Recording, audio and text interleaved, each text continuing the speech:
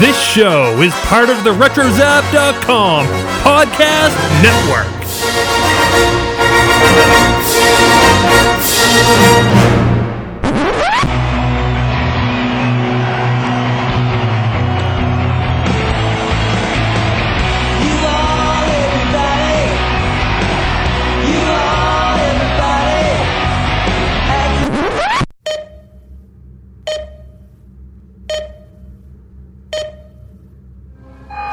Welcome back, everybody, to another episode of Previously on Lost, where we are going to sit here tonight and just talk about Drive Shaft. Well, more like Drive Suck. Or oh. Wasn't sure where you were going there. No, this is Previously on Lost, guys. We're looking forward to this episode. This is absolutely one of my favorite episodes in the entire series, and I'm looking forward to talking about it. But this is episode number 28. Everybody Hates Hugo. Everybody Hates Hugo, and I am Mike, one of your hosts, and I have with me another host, Steven. What's going on, bud? Oh, not much. Just thumbing through some records here, trying to figure out what to do on my day off. Oh, yeah. Live in freedom, because tomorrow you got to start looking for a job. So, what about you, Corey? How about you? How's the Cluck Shack going for you today? It's going great. I'm just, enjoying these wings right now, having a good time. I don't hate Hugo though. I'm not part of everybody. I hope you paid. Hugo. I hope you paid for that chicken. Yeah, that eight piece dark meat combo. Come on, man. Oh my. Well, look, guys, we are excited about talking a little bit more about this episode, and so we're just going to go ahead and dig right in, because there's nothing really for the show and for the network, so we're going to dig on in. We are probably 46 days on the island here on Everybody Hates Hugo. So, Corey, why don't you tell us a little bit about what happened last time on Lost? All right. Previously on Lost, Charlie collects messages for the survivors' loved ones in a bottle to be taken on the raft in Exodus. Sawyer and Michael swim back to the island from the remains of the raft, where they and Jin are attacked by 4 strangers and are dumped into a pit. And then a woman is pushed into the pit with them and introduces herself as Ana Lucia. After learning that they were all on Flight 815, she attacks Sawyer and takes his gun, punches him, and signals to her companions to pull her out. Oh, Sawyer with the cocky mouth, which we're going to see again today. Yeah, Sawyer really, he's got a mouth on him this season. I think we're going to have a lot more nicknames overall this season. We had one tonight that I'm not allowed to say because I have to keep this a PG podcast. But tell us a little bit about this episode, Steven. All right. This was season 2, episode 4. It first aired October 12th, 2005. Directed by Alan Taylor. Written by Edward Kitsis and Adam Horowitz. Hurley worries that his new job will make him the least popular person on the island. Sawyer, Jen, and Michael learn that their captors are actually survivors from the tail section of the plane. Claire finds the message bottle from the raft, causing her and Son to fear the worst. Saeed's exploration of the hatch raises suspicions. All right. Some episode facts. Randy Nations is Hugo's boss at Mr. Cluck's Chicken Shack, was later John Locke's boss at the Box Factory, as seen in the episode Lost Walkabout from 2004. Not the best boss. No, not the best boss. Jin is notable in that he is the only major character who is perpetually, I can't even say that word, unable to speak English before arriving on the island. In Hurley's dream sequence in this episode, Jin speaks flawless American English as actor Daniel Dae Kim grew up in Pennsylvania. In actuality, he was out of practice speaking Korean before he got the role of Jin, since he had last used it as a teenager to speak with older relatives. He was coached on set by a dialect coach and co-star Young Jin Kim to speak Korean, as well as someone who lived there all his life. Yeah, it's a really interesting story there, because I later went back and watched some Young Jin Kim movies and random stuff. She is like a superstar in Korea, South Korea, and then for her to be the one that speaks English is funny. And where Kim, he speaks perfect English. He's from here, and he's the one that can only speak Korean. It's pretty interesting. Let's see. The character of Libby was originally written to be in her 40s or 50s with Jennifer Jason Leigh in mind to play the part. Instead, the role went to the much younger Cynthia Watros, who did not believe she stood a chance at gaining the part. When she did, she immediately moved her family to Hawaii with her twin daughters. Yeah, maybe a little bit of a preemptive move there. Yep. Yeah, good thing she's going to be on this show for a long time. That's I love it, Steven. Oh. All the way to the grand finale. Oh, yeah. Oh, and here's what I didn't know. The revelation that Rose's husband, Bernard, was a white man was deliberately kept as a surprise, including for L. Scott Caldwell, the actress who played Rose. That was pretty interesting. Yeah, they really don't hint at this at all, but no. I love that scene though when we'll get into that in a little bit when Bernard asked about Rose. Oh, that's a great scene. This was the first and only episode in the series to be directed by Alan Taylor, which I think he did a good job. He should have had more. Unique episode too to direct. Oh yeah. When Hurley wins the lottery, the announcer on TV says, "That's right, Mary Jo, because this is the 16th week without a winner." This is the voice of executive producer Carlton Cuse. Huh. Yeah. Why pay a voice actor when you can just do it yourself? Yeah.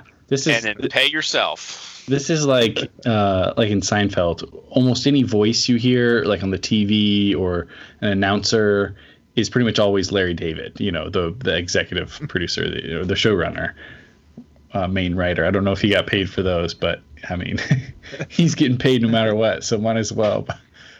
But it's weird. I hope he notice all that later on. I hope he got paid well for playing Steinbrenner. That was a pretty major character, and he voiced him. Yeah. Perfectly. I need to watch some more of Seinfeld again. I hadn't watched it in a while. Oh, all right. Here we go, guys. So let's talk about this episode a little bit. So, episode focuses on Hurley. We know that. All right. So, some key episode moments that we all had. I'll just start off with one. Hurley and Rose, the dynamic inventorying the supply room. I love the dynamic with Hurley and Rose in this episode. I really wish we got more of those two in scenes together. I thought they just bounced off each other very well. So thinking of Hurley's flashbacks and his mom in the flashbacks, who was always so degrading to Hurley. I mean, you eat that chicken again, you're so fat, you need to lose weight, and just so degrading to Hurley. And Rose is just like this tender mom figure to him that he desperately needed in his life. And just the dynamic between those two while they're inventorying the food to me was just really great. What did you guys think? Yeah, I love when we actually get Rose involved in one of the storylines and she can have some important moments. This was a really good scene. I think that she's always such a person with great wisdom and a great perspective on life, having dealt with, disease and, I can't remember what it was, some form of cancer, right? Yeah. But she's great when she's involved. And I think this episode is fun because we finally get a more relaxed kind of like status quo, kind of more a steady, simpler episode, which in some shows people don't like, but in Lost it's great because it really lets the characters slow down and have these types of great scenes where Hurley can worry about the reaction of everybody when he has to tell them no about this food or the other, and Rose is a good voice of reason and good at listening to some of Hurley's crazy thoughts that he has during this episode. Yeah. You know, a lot of people crap on this episode because they feel like feels like it's out of place. Why do we need this episode? But really, because it doesn't really move the story along phenomenally well. Well, the main story, but it was needed because you just had like a huge like emotional draw in the first 3 episodes. You had, you know, Desmond, you know, you found Desmond in the hatch. Now you're pushing a button. Now you have the orientation video. You have all these things thrown at you, and then you have this almost like a stop. Now let's kind of breathe for a second because things are about to get like crap crazy in the next episode and keep going. Yeah, and frankly, I think we needed that, and also they introduced the hatch, this crazy new dynamic to the show. And we know everything about how Locke and Jack feel about the hatch and the button. We've spent 3 episodes kind of going through that. Now it's time to get kind of the take of the general public. You know, everybody else, what does the hatch mean to most people? Well, we can wash clothes. We get a bunch of food and snacks. Take a shower. People are taking showers there. So this is just like the natural human reaction to people surviving. And I think it's important to have an episode that kind of addresses some of these things, and they do it in a really fun way with Hurley, where he gets this hilarious story, and also, you know, there's some really important character moments in it too. Yeah. What do you think, Steven? Yeah, I think it was just kind of like you said there, Corey. It's nice to remember that, you know, there's more going. We have been stuck with this hatch story for 3 episodes, all the way back to the, 3-part finale of last season. So we've really spent a lot of time not moving forward a lot. And now we kind of get to see what the rest of the people were doing. I think that's, definitely kind of a slowdown. Anytime Rose is involved, it's not only is it an entertaining story, but the faith that she holds on to, that her husband is fine, is a really important, at least at the time, concept of the show. That, does she know, like, how does she know that her husband is fine? And I think it's kind of fun to get back to that, as she's working with Hurley in the, taking inventory, and, he accidentally says he says that he basically implies that her husband is gone, and she reminds him that no, he's still fine. And, it gets a great payoff at the end. So anytime Rose is involved, it's a good story. Like when she had the little scene with Charlie when he was struggling last season. I also thought it was kind of funny how, her and Jack had a pretty close relationship in the first season, based on, them sitting next to each other and him saying he'd keep her company until her husband got back.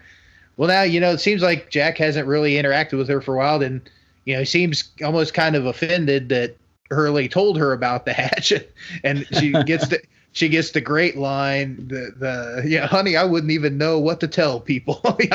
I'm not going to tell people anything. So just all around, I thought that was a really good part of the story. Yeah, and I think that Rose has a special place in Lost fans' hearts, because she's important in the pilot episode. She's like one of the first people Jack interacts with, and she has one of the first kind of stories about the reaction to the plane crash and the trauma and dealing with losing somebody or not losing them with Bernard. And, this story has been set up from the very first episode. I believe they talk about it in the first episode about Bernard.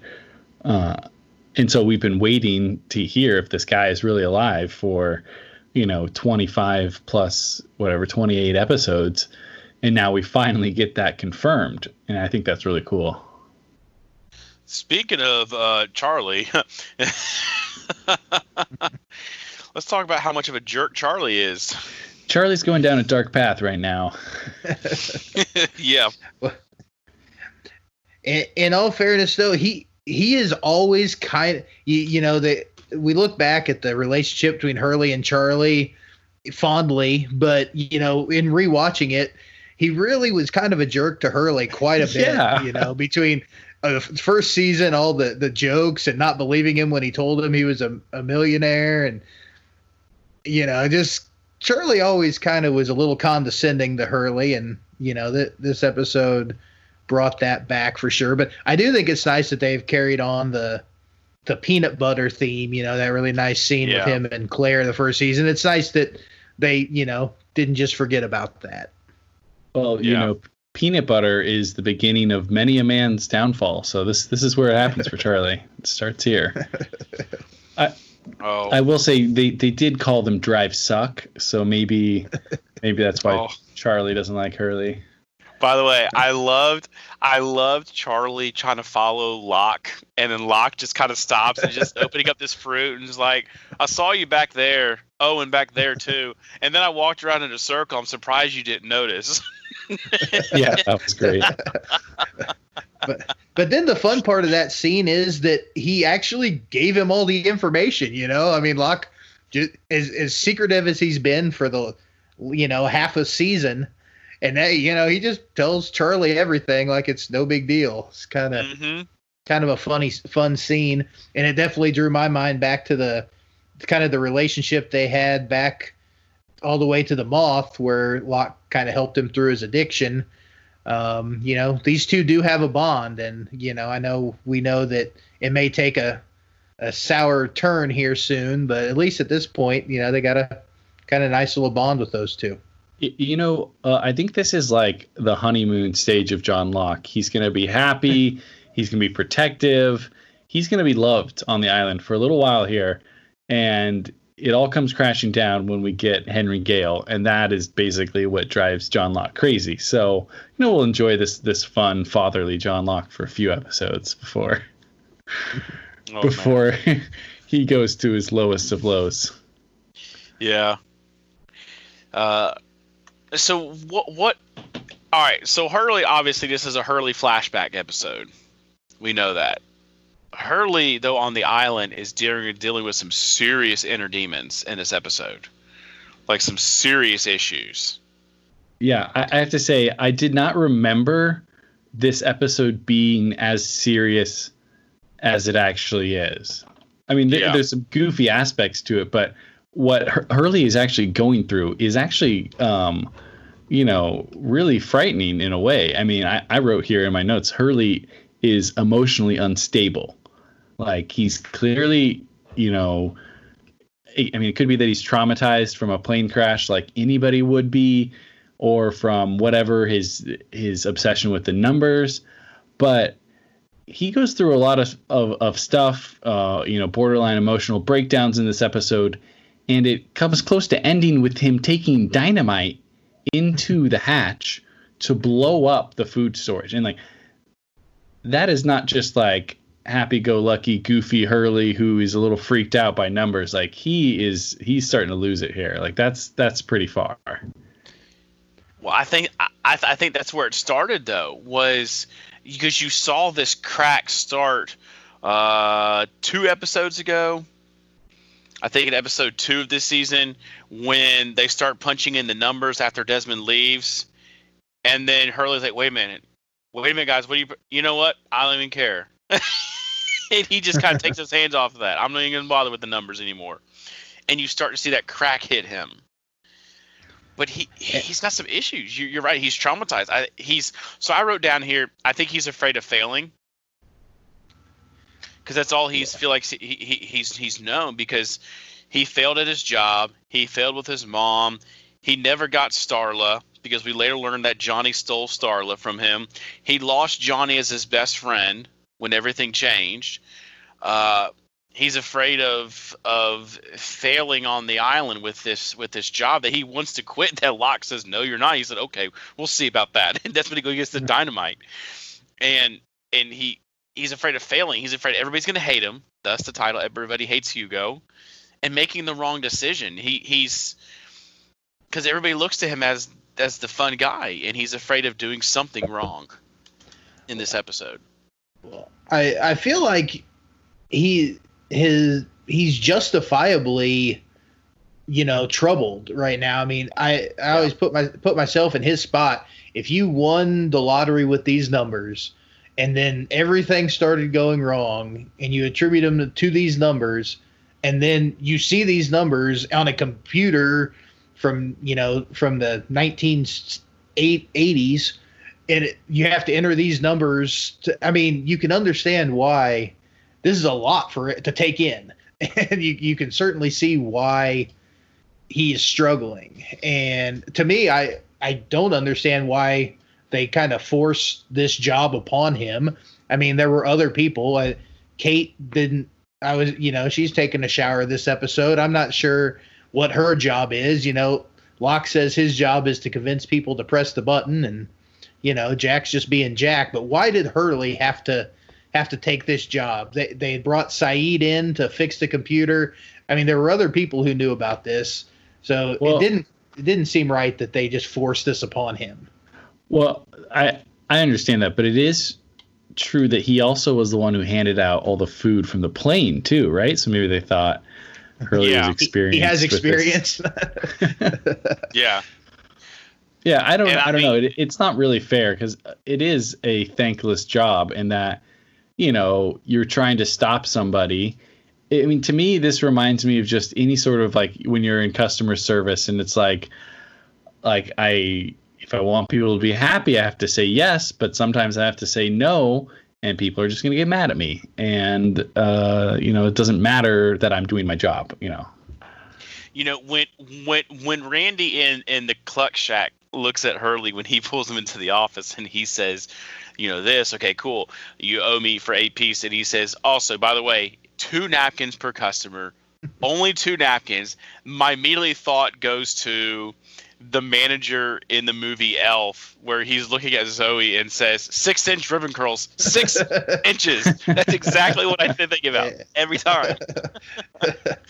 Well, excuse me. I think what's cool about this episode is this flashback does a really good job of inciting or helping us figure out what is going on in Hurley's head at present day, because the day after winning the lottery, or the day knowing of whatever, before he cashes the ticket, he's trying to get himself in a good life situation where he can make everyone happy and he can kind of proceed forward and everybody gets along. But it's just basically impossible. If someone wins the lottery, it drives people a little crazy because there's all this money and somebody wants this, somebody wants that. And it's very similar to the situation with the food. You're going to take 45 people stranded on an island and say, suddenly we have this bunker full of food, but it would only last a few months.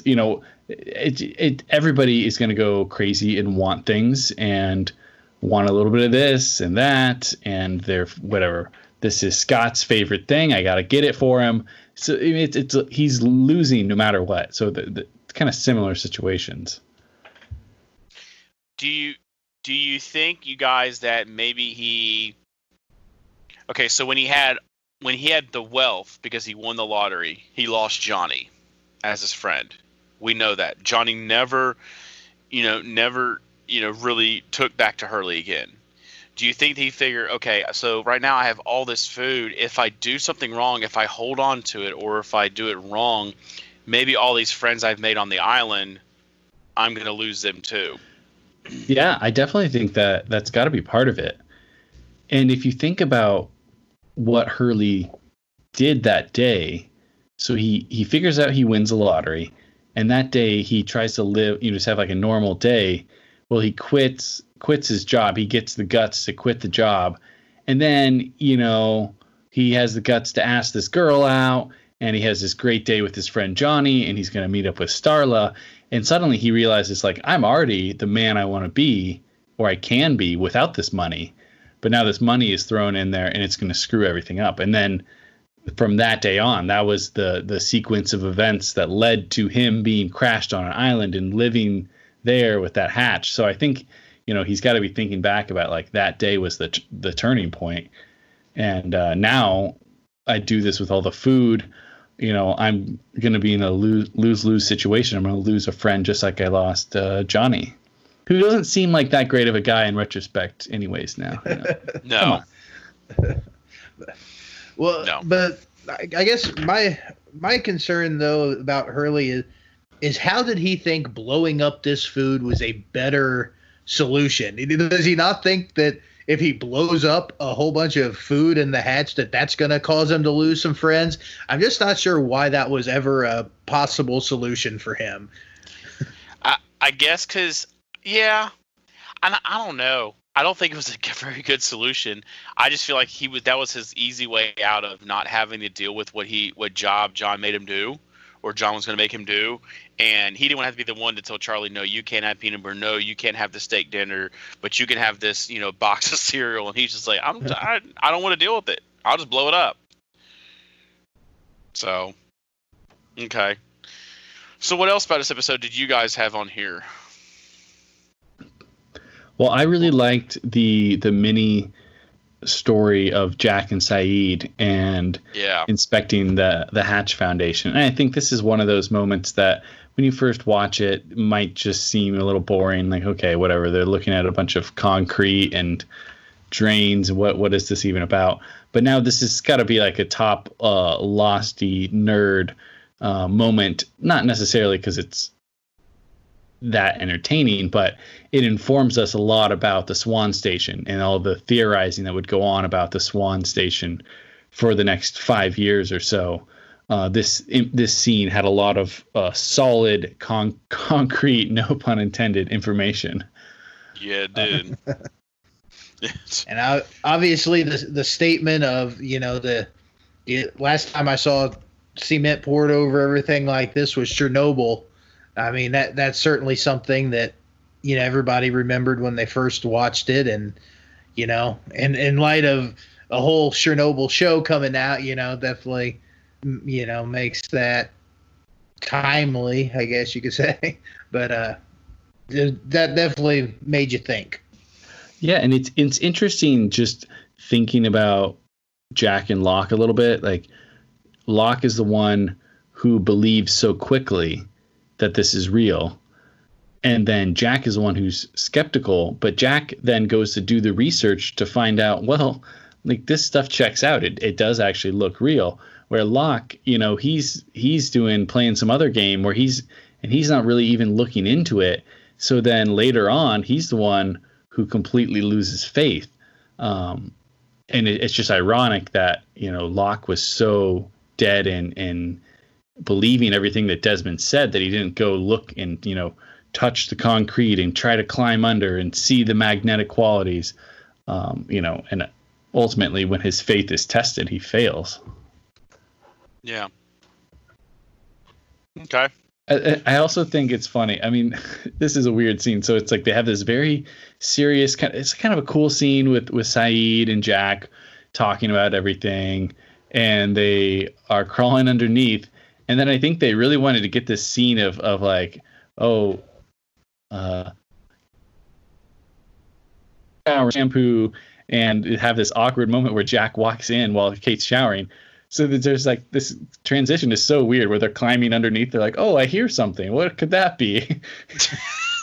And Jack pops out of this vent and suddenly he's walking into the shower. Mm-hmm. And instead of like going, oh, sorry, and like backing out of the room, he just stands there and talks with her for like a couple minutes. He's, you know what he's thinking. Oh, I don't know. They got a little too comfortable on the island, I guess. Yeah, but I swear I saw. By the way, so I did love Hurley's. I think Hurley's decision at the end was a good decision because he said, we could ration this food out, but it's not going to last very long, like at all, really. Because now at this time they don't know that more drops are coming. Yeah.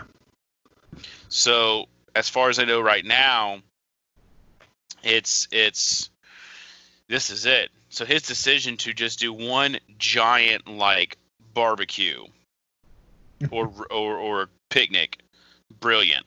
I think it's a brilliant idea. But I swear I saw Scott in the picnic scene. Or was that Steve?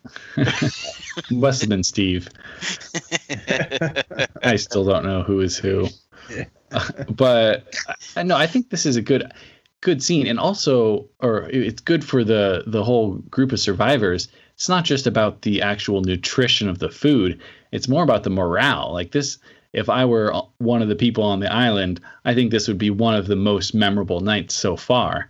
We randomly got to eat a bunch of cookies and crackers and carbs and whatever. This is just like the best celebration they could possibly imagine. I mean, if you watch any sort of survival show on Discovery or this or that, or whatever, when they get food, like you have never seen human joy, like when you see someone who's struggling to survive suddenly get to eat like cookies or whatever.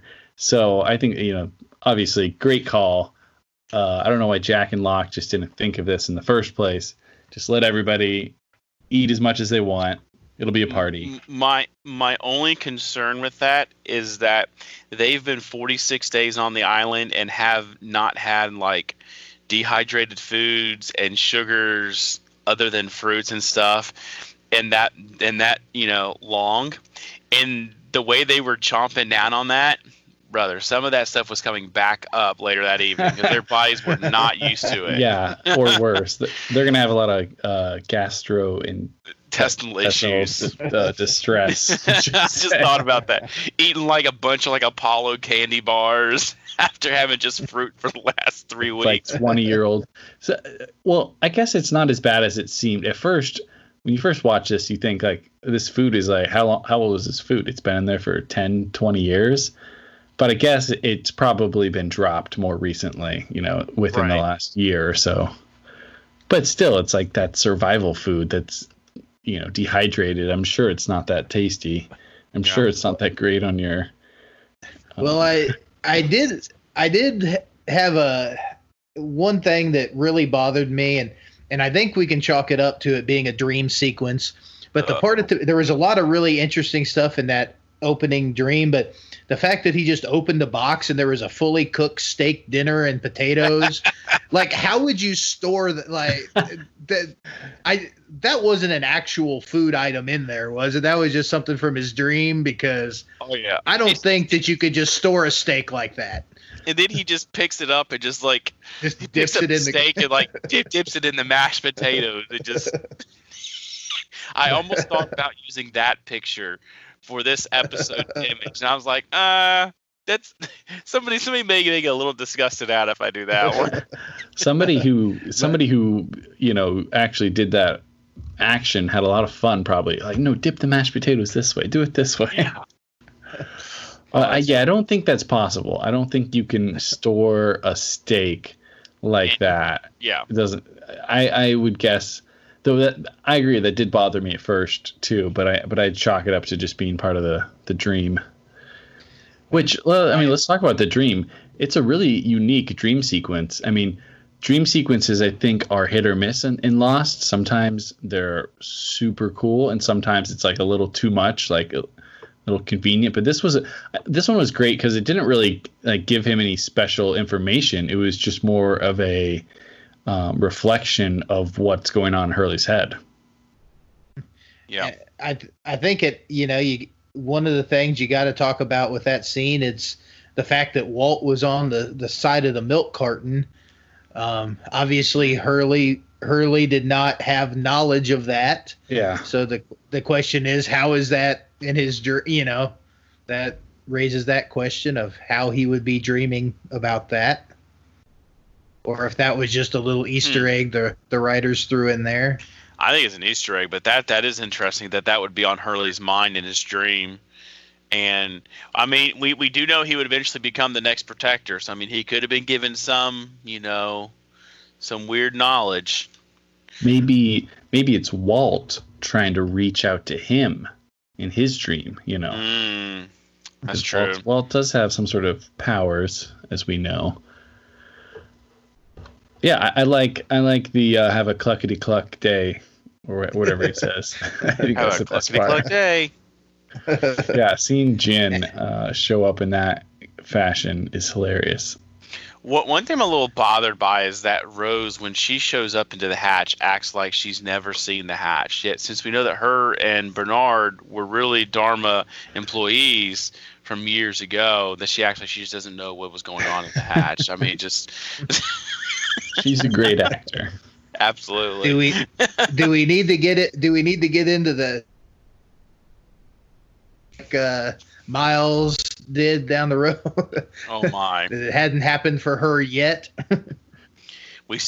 Answer was still never solved if Bernard and Rose worked for Dharma. Never solved. Just saying. So, anything else? I mean, I'm kind of out. I mean, it was, we really haven't talked about the other group and ending up at like the lamppost station and whatnot. We haven't talked about Sawyer. Of course, you can also tell, even if you just jumped in, you could tell that Sawyer's arm is getting infected.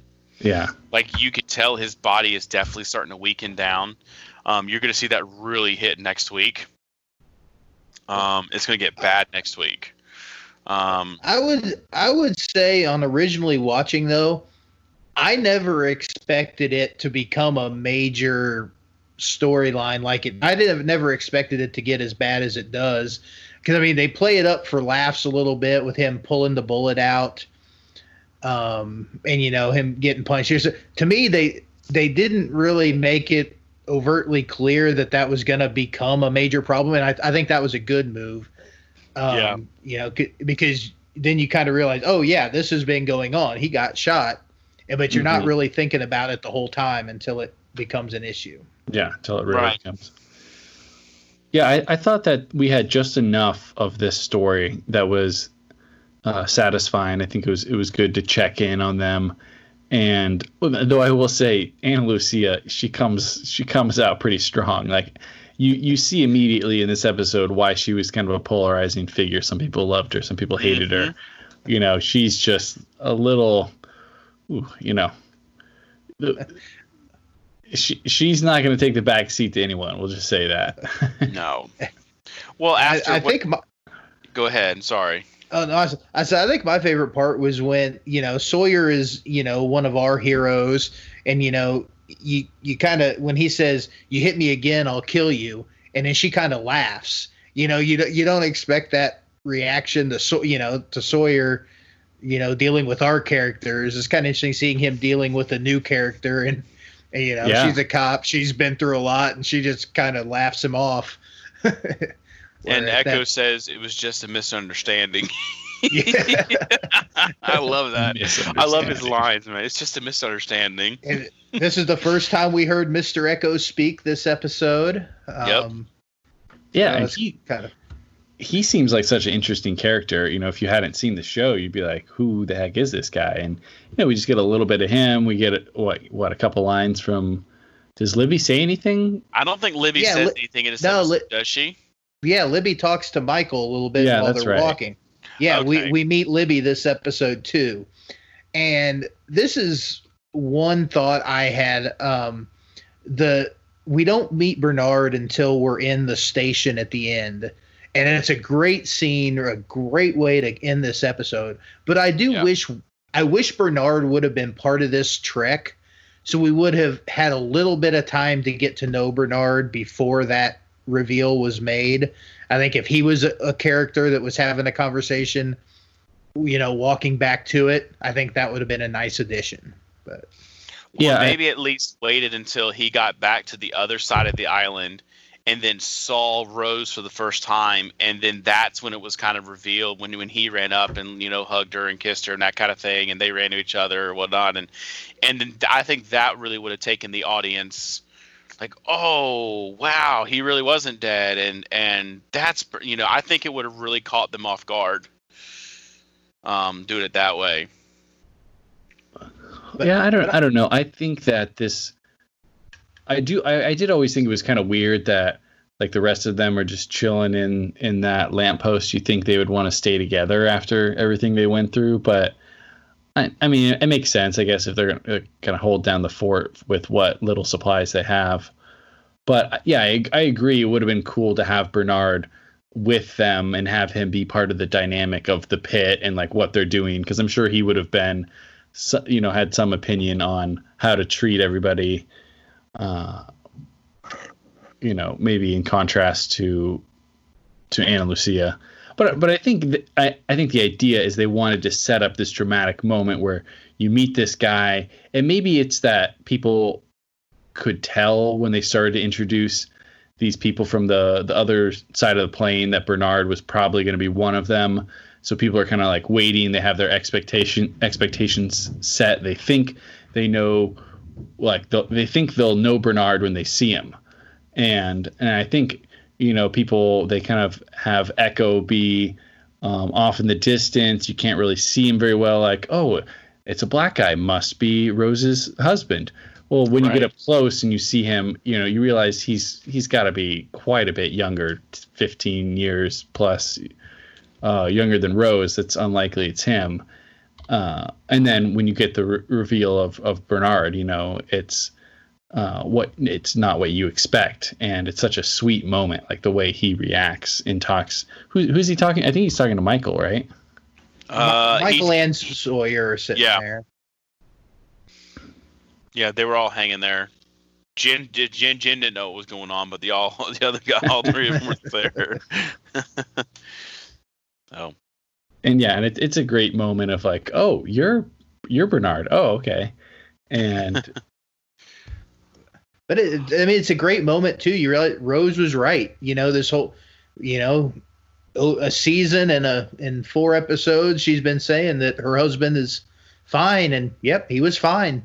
And she believed it the whole time, and nobody else really did. So it was, to me, that it was a great way to end the episode.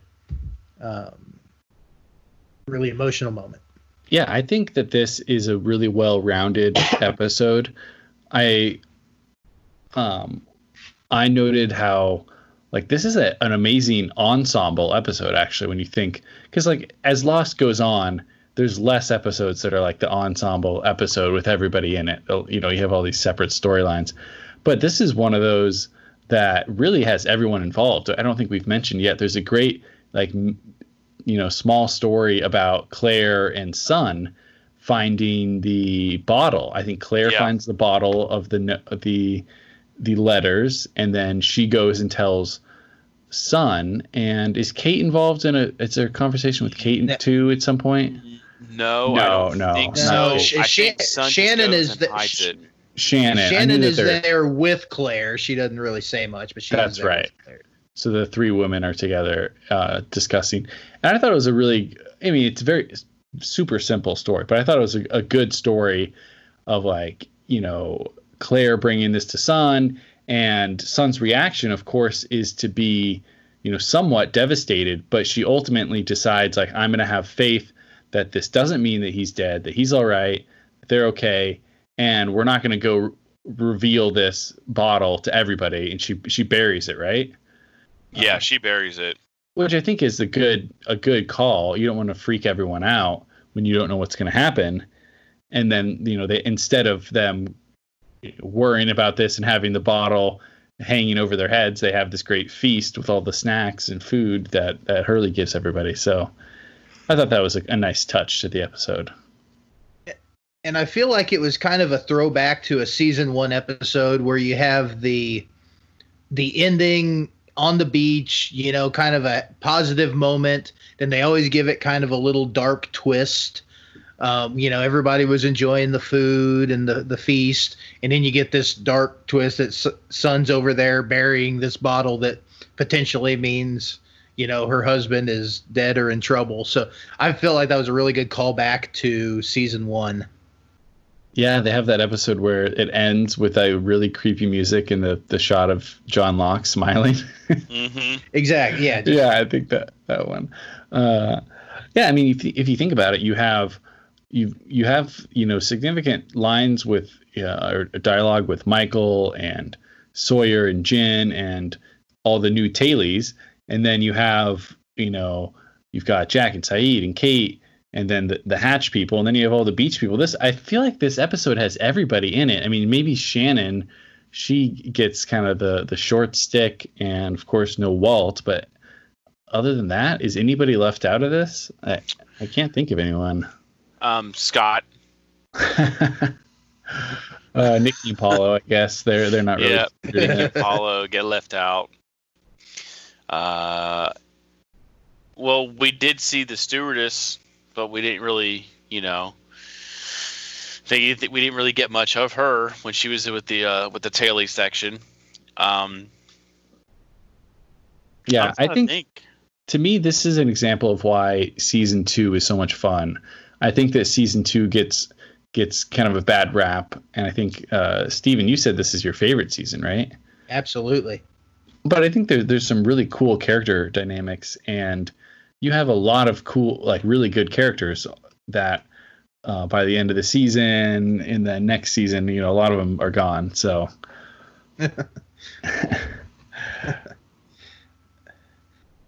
Yeah. Well, anything else that we missed? I want to throw a little comment in here because this is the only time we see this character of Johnny. This one always bugged. DJ Qualls. Johnny. DJ Qualls is an actor I knew, from a lot of other things.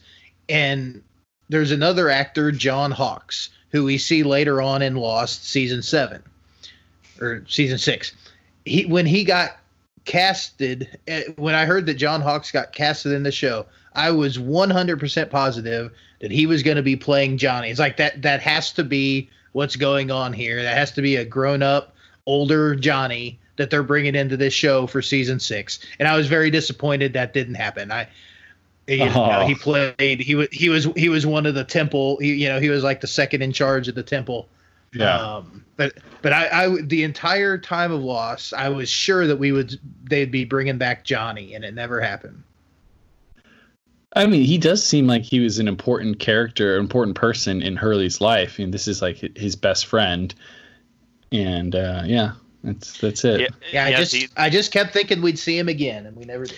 I think it would have been cool, but I think it would have almost been forced because all we hear about it from Hurley from later on is that Johnny would eventually steal Starla, who was Hurley's wannabe girlfriend. I hate to use the word wannabe, but so he would eventually steal Starla from him, and that's all we know about him. And he had a van, and they like to steal gnomes, and yeah, go Johnny. Johnny number 5. I guess just to mention a little more about the flashback, I think this is probably the best Hurley. I think maybe the most powerful Hurley story in a flashback. It is, it's not quite as lighthearted as some of the other ones. Him Trisha stealing. Tanaka's dead. Yeah, that one's great. But this one, I think the emotional weight in this one is really good. And there's some tough moments too, like Hurley stealing all the chicken and that being on video and having to be confronted about that. And I love that he quits. And it's just it's a well made concept that you're about to be a multi-millionaire. What do you do before everybody else finds out too? Well, he's got a few more episodes. How do you want to get? I mean, yeah, he's got like the beginning at the end, the one with Dave. That's a deep dive into Hurley's mind. The episode with Dave. Everybody loves Hugo's in here. He has a lot. He has a lot of good episodes. Hurley was the last main character to get a centric episode in the first season. It was episode 18 or 19 before we got a Hurley episode. And I think the writers realized their mistake there because we get a lot more Hurley season 2. We get the 4th episode out of the gate. We get a Hurley episode early. We get some more Hurley coming through here. So I think they realized just how much people enjoy Hurley episodes. I mean, I know anytime I was waiting for the show and saw it was going to be a Hurley episode, I was always looked forward to it. So I think they kind of realized that mistake from the first season and really. Yeah, Yeah, I think that Hurley probably has the biggest jump as far as story from season 1 to season 2. Like, I don't know about the screen time if it's that much different, but it seems like he is a lot more involved in like ongoing plots throughout the season. And I mean, he has like his own, story and that's going on between him dealing with his mental health and his past and the numbers, and then how Libby helps him get through some of that. And then on top of that, he becomes a little more involved with the politics of the hatch, and ends up going on the adventure again, in the finale. So I think he probably gets a big bump, probably because of how people probably from the reception, how people loved him. Charlie, I think, is the one who probably gets the knock and loses some screen time, probably because of Hurley's increased role. Yeah, well, Charlie had some issues this season anyways. We're going to see him deal with drugs and stealing babies and everything else. Yeah. So, all right. Anything else, guys? I think that about covers it. All right. Well, we don't have anybody in memoriam this week, so everybody makes it another week, even Scott. So let's talk about, Steven, give me 15 to 16 seconds on your overall thoughts of this episode, man. All right. I thought this was a very fun episode. I mean, I like all Hurley episodes, but this one was after the first 3 episode block we had here, I thought this was kind of a fun way to start going a different direction. It's good to see Hurley get a win at the end of the episode. Loved all the Rose and Hurley content, and that the reveal of Bernard at the end as one of the best. So that it was a all around good episode. All right. Corey, what about you? Well, I think this is a great episode that really shines, shows how well this ensemble cast shines by having everybody involved to some degree. And, it's much simpler. It's a much simpler story than the previous several episodes, but it shows that Lost is fun, even when it's a little bit lower stakes. That being said, we do have dynamite that almost blows up, so it's not that low of stakes. I mean, Hurley's a great character, and I think this is just a great episode. Awesome. And I think it was a great episode because it not only showed how physically demanding the island can be, but it also one of the main episodes to help show the mental side of not just what Hurley's going through, but probably a lot of the Losties are going through in their minds, and dealing with the mental anxiety and mental issues of being on an island for 46 days. So it was good. It was a fun episode. I love Hurley episodes myself. I think they're great. I really wish. I really knock it because I really think we should have gotten a little more Rose and Hurley. We don't see much more for after she stops him from blowing up all the food. She probably had to go check in with the Dharma superiors. But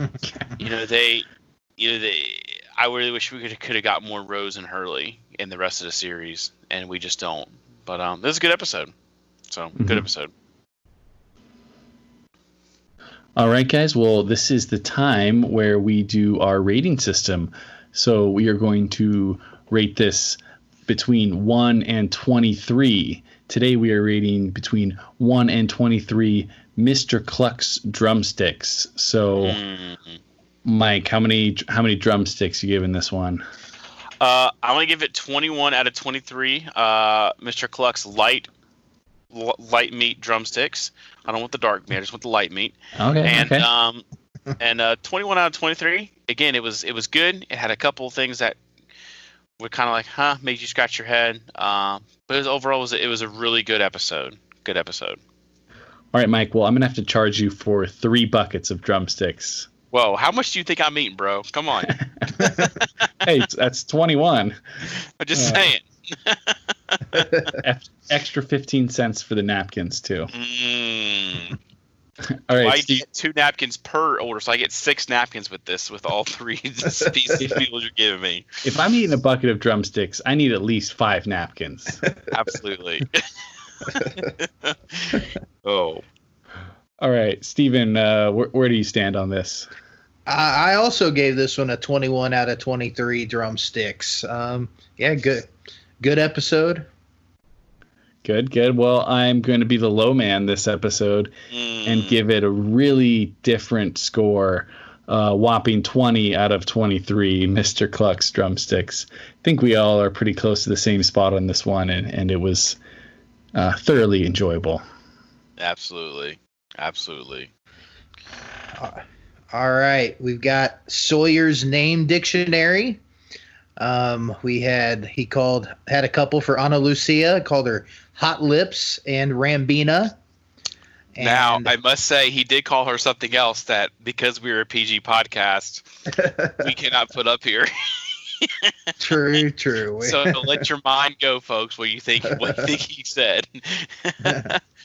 And seeing as how Kate is on the other side of the island, showering near Jack, we're still stuck at 5 on the total freckle count. We've been stuck at 5 on the freckle count since like halfway through season 1. Yeah, we need to get Sawyer and Kate back together. Get some movement going here. It'll pick up. All right, then we got some pop culture connections. My Conversation, the music playing at the beginning of the episode, is a Jamaican reggae song by the Uniques featuring Slim Smith from 1968. Later in the episode, Rose is heard humming the tune. I actually didn't catch that. So I didn't either. That's a good touch. The title of this episode references the TV shows Everybody Loves Raymond and Everybody Hates Chris. The Hold Steady, Hurley asked Starla to attend a concert by this Brooklyn-based musical group. Writer Eddie Kitsis and Hold Steady frontman Craig Finn were best friends growing up. He worked in a little shout-out for his friend there. Ah, nice. Starsky and Hutch, Hurley is called Huggy Bear by Johnny after a character in the 1970s TV series. Sawyer calls Ana Lucia Rambina, reference to Rambo, the deranged war veteran John Rambo, played by Sylvester Stallone. He also called Ana Lucia Hot Lips from MASH after Major Margaret Hot Lips Houlihan from this medical drama black comedy. Easy Money, the song from Billy Joel, can be heard in Johnny's van. Braveheart, when Hurley and Johnny are caught by Randy playing a prank with gnomes in his front yard, they run away and Johnny screams "Freedom!" echoing William Wallace in this movie. I was going to say Easy Money. That's a fitting song. Yeah. Is it ever easy money when you work for Randy Nations? No. Okay. Star Trek, when Ana Lucia tells the group they have arrived at a somewhat concealed aero bunker, Sawyer does not notice it and wonders if they were going to beam us up. Charlie mentions that he was not a part of the A-Team mission that went to the Black Rock and blew the hatch open. The A-Team was a popular TV show that ran from 1983 through 1989. The Outsiders, Johnny refers to Hurley as Pony Boy. Pony Boy Curtis is one of the main characters in this novel by S.E. Hinton and its 1983 movie adaptation. Another major character is named Johnny. By the way, good book, good movie. If you guys have never read it or seen it, have you guys ever read that book or seen it?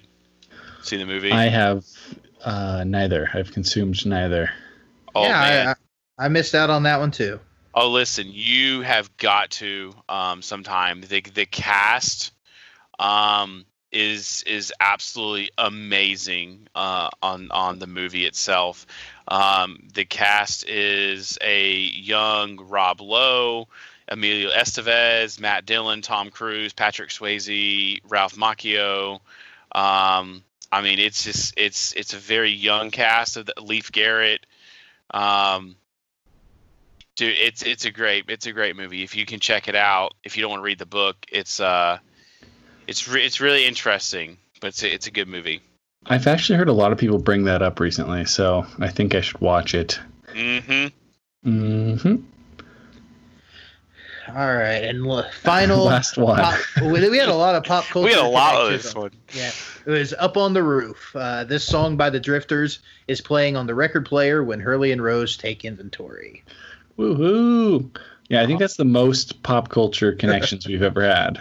It is, and it was loaded this week. So I think we're gonna get a lot. We're gonna get more of that. Like now that the Hatch is involved, you can have a book on the shelf. You can have an album be played. You know, there's gonna be a lot of pop culture connections. Oh yeah. Well, that has been Everybody Hates Hugo. And next week on Previously on Lost, we're gonna watch And Found. Get it, guys? Lost and Found. Oh my goodness! Look what they did there on that one, everybody. Oh, so our next episode's title is And Found. So looking forward to talking a little bit about that one. And Michael is going to be in that one, and we'll see what happens there. So, any other thoughts before we close out here? No, I'm just now thinking about what happens in And Found, but I guess that's why we're gonna watch the episode. Hey, wait till we get the expose, everybody, and oh, hey, look, guys, you can follow us on Twitter. Follow the main network is at RetroZapped. We're at Lost Rewatch Pod. You can find me at the DC Fanboy. That's at the DC_Fanboy. I'm thinking about changing my Twitter name. I haven't quite figured out what I'm going to do yet, but it's coming. So, Steven, what about you? Where can we find you? Can find me on Twitter at Lucky13Steve. All right, and Corey, where can we find you? You guys can find me on Twitter at OriginalMav. Sweet. And you can find all of us on the Retro Zap Discord channel. Please talk to us. We're bored. Please talk to us. Just put a simple plea out there. By the way, thank you for all the people who have rated our podcast already. If you want to rate us, hey, go to the iTunes store and wherever you listen to your podcast and give us a 5 stars. 5 stars. And I'll tell you this, if you leave a review for us, we will read it on the air, and forever you will be immortalized in the Lost podcast itself. So just keep that in mind if you leave a review for us. Everything else is at retrozap.com. Podcasts, posts, articles, TeePublic Store, or anything that may suit your fancy. So I'm going to go find a new record, guys, and list something else because Drive Shaft absolutely sucks. So, like Drive Suck. Yeah. Oh, anyways, guys, I am out. So thank you guys so much for listening, and we'll catch you next time here on Previously on Lost. Peace out, everybody. Peace out. All right. We go eat some chicken.